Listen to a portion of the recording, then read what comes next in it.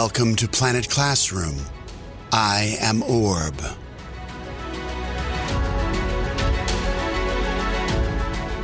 Join me as your virtual guide on a journey of global learning called Planet Classroom. You will hear stories from artists, musicians, dancers, technologists, game makers, filmmakers, innovators, and creators of all kinds from around the world. It's time to engage our imaginations, share our ideas, and explore solutions for a brighter future for all.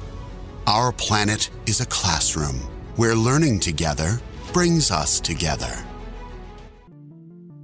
The future belongs to young people.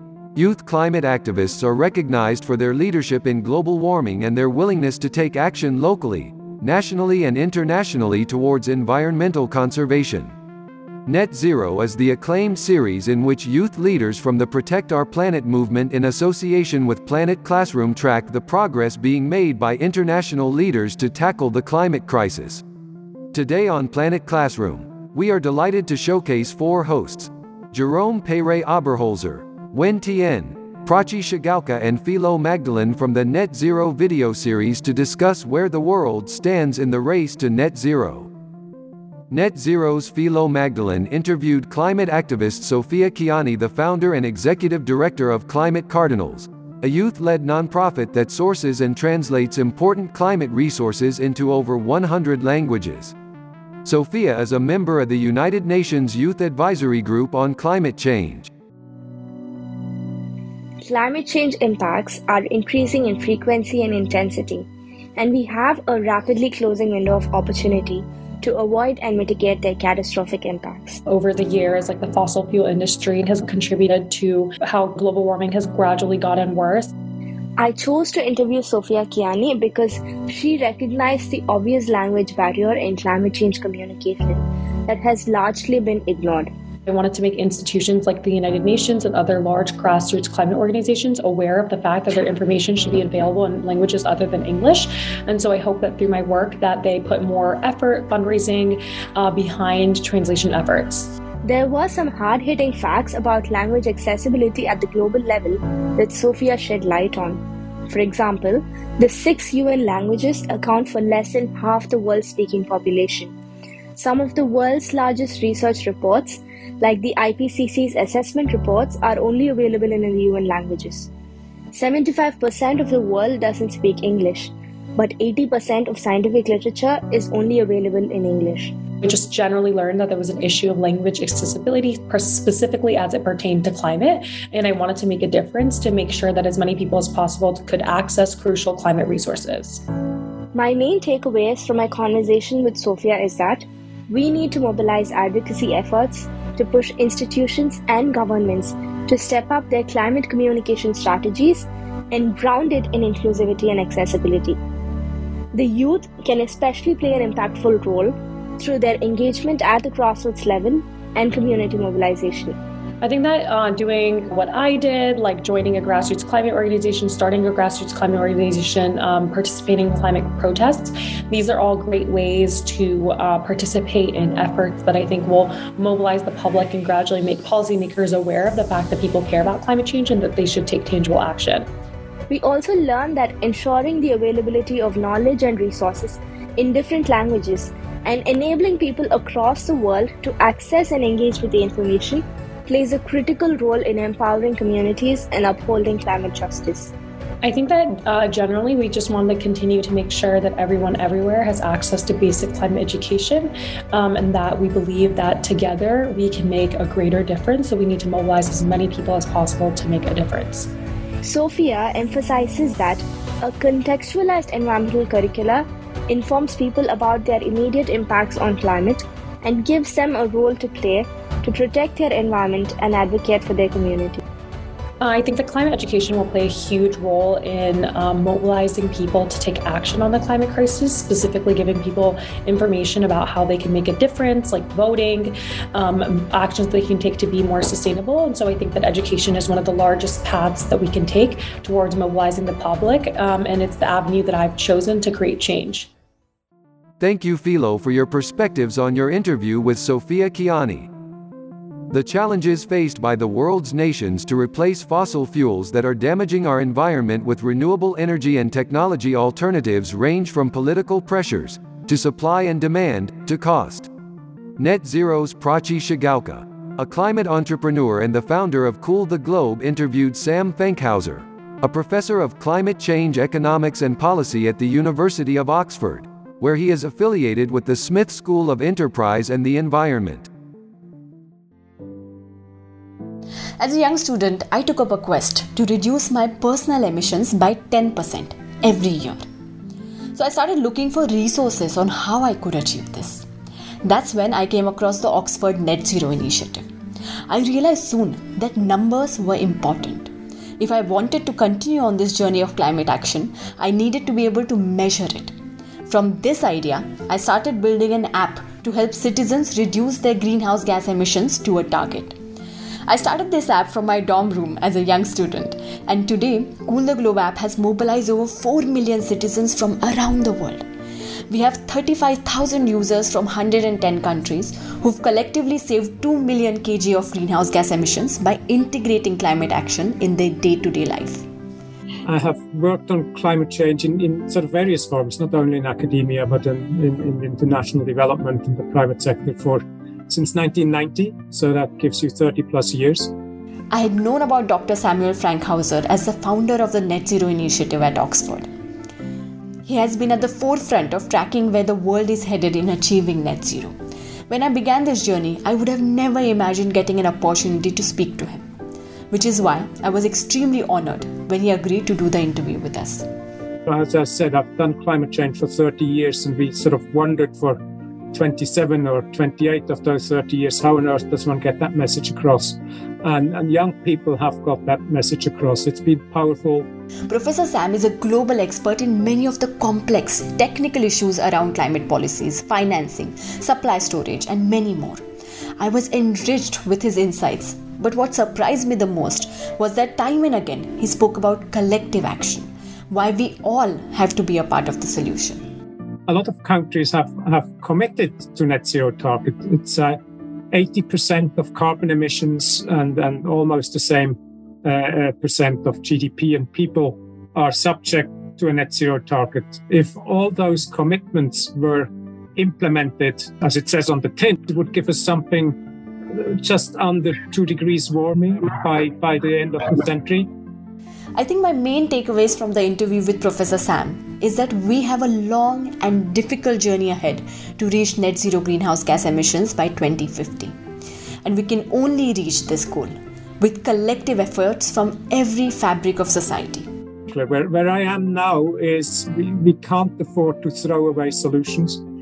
Climate change is so urgent, so important, that we have to throw everything at the problem we have. He states that the time has now come to make tough, at times even risky decisions, and look at things differently. Most of economic activity that we're engaged in somehow at one level has to change. He began and ended our interview by speaking about hope. His case for hope and optimism in a tough situation was my biggest takeaway from our interaction. One of the most sort of beautiful, rewarding trends of the last 2-3 years is young people taking charge of this agenda and really shaping it and changing it. Thank you, Prachi, for your perspectives on your interview with Sam Fankhauser. Polar Hub researchers are trying to understand how quickly human-caused climate change will cause glaciers in the Himalayan region to retreat and disappear altogether. Net Zero's climate activist Wen Tian interviewed Jiaojiao, a female explorer and Chinese representative of the Access Water Expedition and Education Program and the founder of Polar Hubs. I have known and participated in events with Jiaojiao for more than 4 years. She has made great achievements, including the Pilot Hub, the program of preserving ice core. She has demonstrated to me the power of caring for the environment and taking actions. She has a real connection with our planet Earth. I think those are the characteristics that inspired me. 在2015年的时候，我和我的团队就是来自各个大洲的女性，叫做 Access Water， 然后我们一起漂流了印度的恒河，从它的源头到入海口，一共漂了大概60天的时间。In 2015, our team of female explorers from all continents had a project called Access Water. We floated together on the Ganges River in India. From its entry into the sea, from its source to its estuary, we drifted for about 60 days.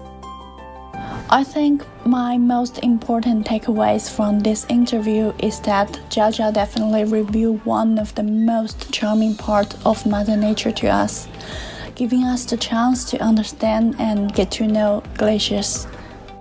那么在我们10多年的这样的一个探险经历，包括长期去跟这个雪山去打交道，我们发现好像雪山的这个雪线逐年在上升，整个冰川消融非常非常的厉害。尤其是这个消融的这个状况，已经远远超过了我们对它的认知以及科学家对它的认知。但是呢，很多人他并不了解这样的一个情况，所以我们就希望通过我们自己的探险，能够让更多的人知道自然发生了什么变化，冰川发生了变化，我们将来会面临一个什么样的一个，就是面临一些什么样的一些来自环境、来自自然的挑战。So in our exploration experience of more than 10 years, including long-term observation of glaciers, we found that the snowline of glaciers is rising year by year, and the whole glacier is melting very badly. In particular, the melting situation has far exceeded our expectation and scientists' expectation of it. But many people do not know about that. So we hope that through our exploration, we can let more people know what has changed in nature and in glaciers and what challenges we will face from the environment and Mother Nature in the future. Also, I think a lot of people know Jiaojiao as an explorer and a world-renowned environmentalist. In this interview, we get to know her as a mother and as a friend. 我到底在追求什么？我作为探险者，我在追求什么？然后现在我作为这个极地未来的一个负责人，我追求的是什么？我的团队在追求什么？然后我作为妈妈，我在追求什么？但我觉得大自然已经给了我们答案。就是我们希望有一个更好的未来，一个更可持续发展的一个未来。他们长大之后，我觉得我更希望他们看到的是，他们也享受到是一个美丽的地球，一个非常美好的一个自然的环境，就像我们小时候一样。The core question is, what am I pursuing? What am I pursuing as an explorer? What do I pursue as a founder of Polar Hub? What's the target of my team? What am I pursuing as a mother? I think nature has given us the answer. We hope to have a better and more sustainable future. For my children, when they grow up, what I want is for them to also enjoy a beautiful earth, a very beautiful natural environment. I think the final takeaway from the interview is when she describes what a great team means to her. Her point is truly enlightening. She refers to her family as a team. In that way, they support each other and rely on each other. 我觉得无论是什么角色，我们都有一个共同的目标，所以就是共同的目标让我们能够就是相互支撑，这是非常非常重要，然后也是一个达到平衡关系的一个前提。 So I think no matter what the role is, we all have a common goal. If there are difficulties, we will solve them together. So the common goal is to help us support each other, and it is very important. It is also a prerequisite to achieve a balanced relationship. Thank you, Wen, for your perspectives on your interview with Hu Jiaojiao. What progress has Mexico made in achieving its climate goals? Net Zero's climate activist Jerôme Peyret Oberholzer interviewed Adrián Fernández, director of Iniciativa Climática de Mexico, who has worked for more than 30 years on climate change and environmental policy issues in Mexico. Fernández is a leading expert in the areas of air pollution, environmental health, and toxic substances. I chose to interview Dr. Adrián Fernández because the climate initiatives that he has been involved with are just absolutely awesome. I didn't know Dr. Adrián before the interview, but I was so glad that I got the opportunity to interview him. I knew I wanted to work on the environment. So what I did is to study biology with a specialization in ecology, right? The study of the ecosystems, the populations, and so on. So, and Mexico is my country. And Mexico, we are very privileged because, as you know, we have a very rich country in many aspects, rich in culture, rich in the environment, rich on wildlife and everything. So this was a great place to try to do a career in biology. When the interview started, I thought it was going to be short. However, all the answers that he gave to me were so well explained that the interview lasted much longer, and that's something I really liked. There was a major shift, a major change in international negotiations. For 30 years, there was a polarization in the discussions. The so-called rich or developed countries pointing the finger at the developing countries whose populations were growing and also where their emissions were slowly growing. On the other side, the fact that for literally a couple of centuries, the emissions from developed countries were already very high and were accumulating in the atmosphere. I think that one takeaway from my interview is that when you want to achieve something, you need to be patient and you need to be willing to put in a lot of dedication and time. Things are not moving very well.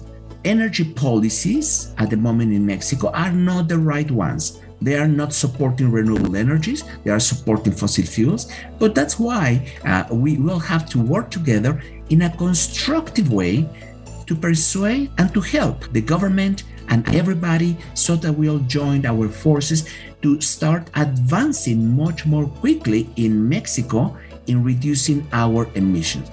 Another takeaway is that you can know a lot of things, and with that you can have success. However, when you listen to other people's opinions and discover what they know, you are going to learn more, and this will help you succeed even more in what you want or do. And one of the most wonderful things I have seen in this international landscape is the emergence of these wonderful organizations like POP, the POP movement. And that's why I'm so excited to have a chance, a privilege to interact with you guys and to learn from you. And hopefully, if I can, in a modest way, to support your movement and to try to help your movement as well. I think my final takeaway would be that we must support the environment. If everyone can develop good and healthy habits, our environment will get better.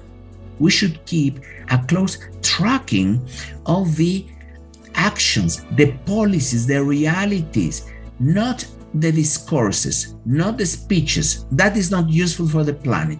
We must track and we must report. So let's all work hard to encourage Mexico to go the right path, to use renewables and to stop using fossil fuels.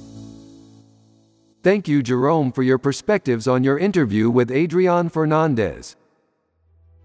We certainly shared a lot of great insights on the race to net zero with you today. Thank you to all our net zero climate activists Jerome, Wen, Prachi, and Philo. And thank you to the creators of the Net Zero video series, the Protect Our Planet movement and Planet Classroom. That's all, my human friends, for this week. I leave you with a reminder to explore your world, express yourself, discover, create, and use your imagination. Until next time, be kind, be curious, and thank you for listening.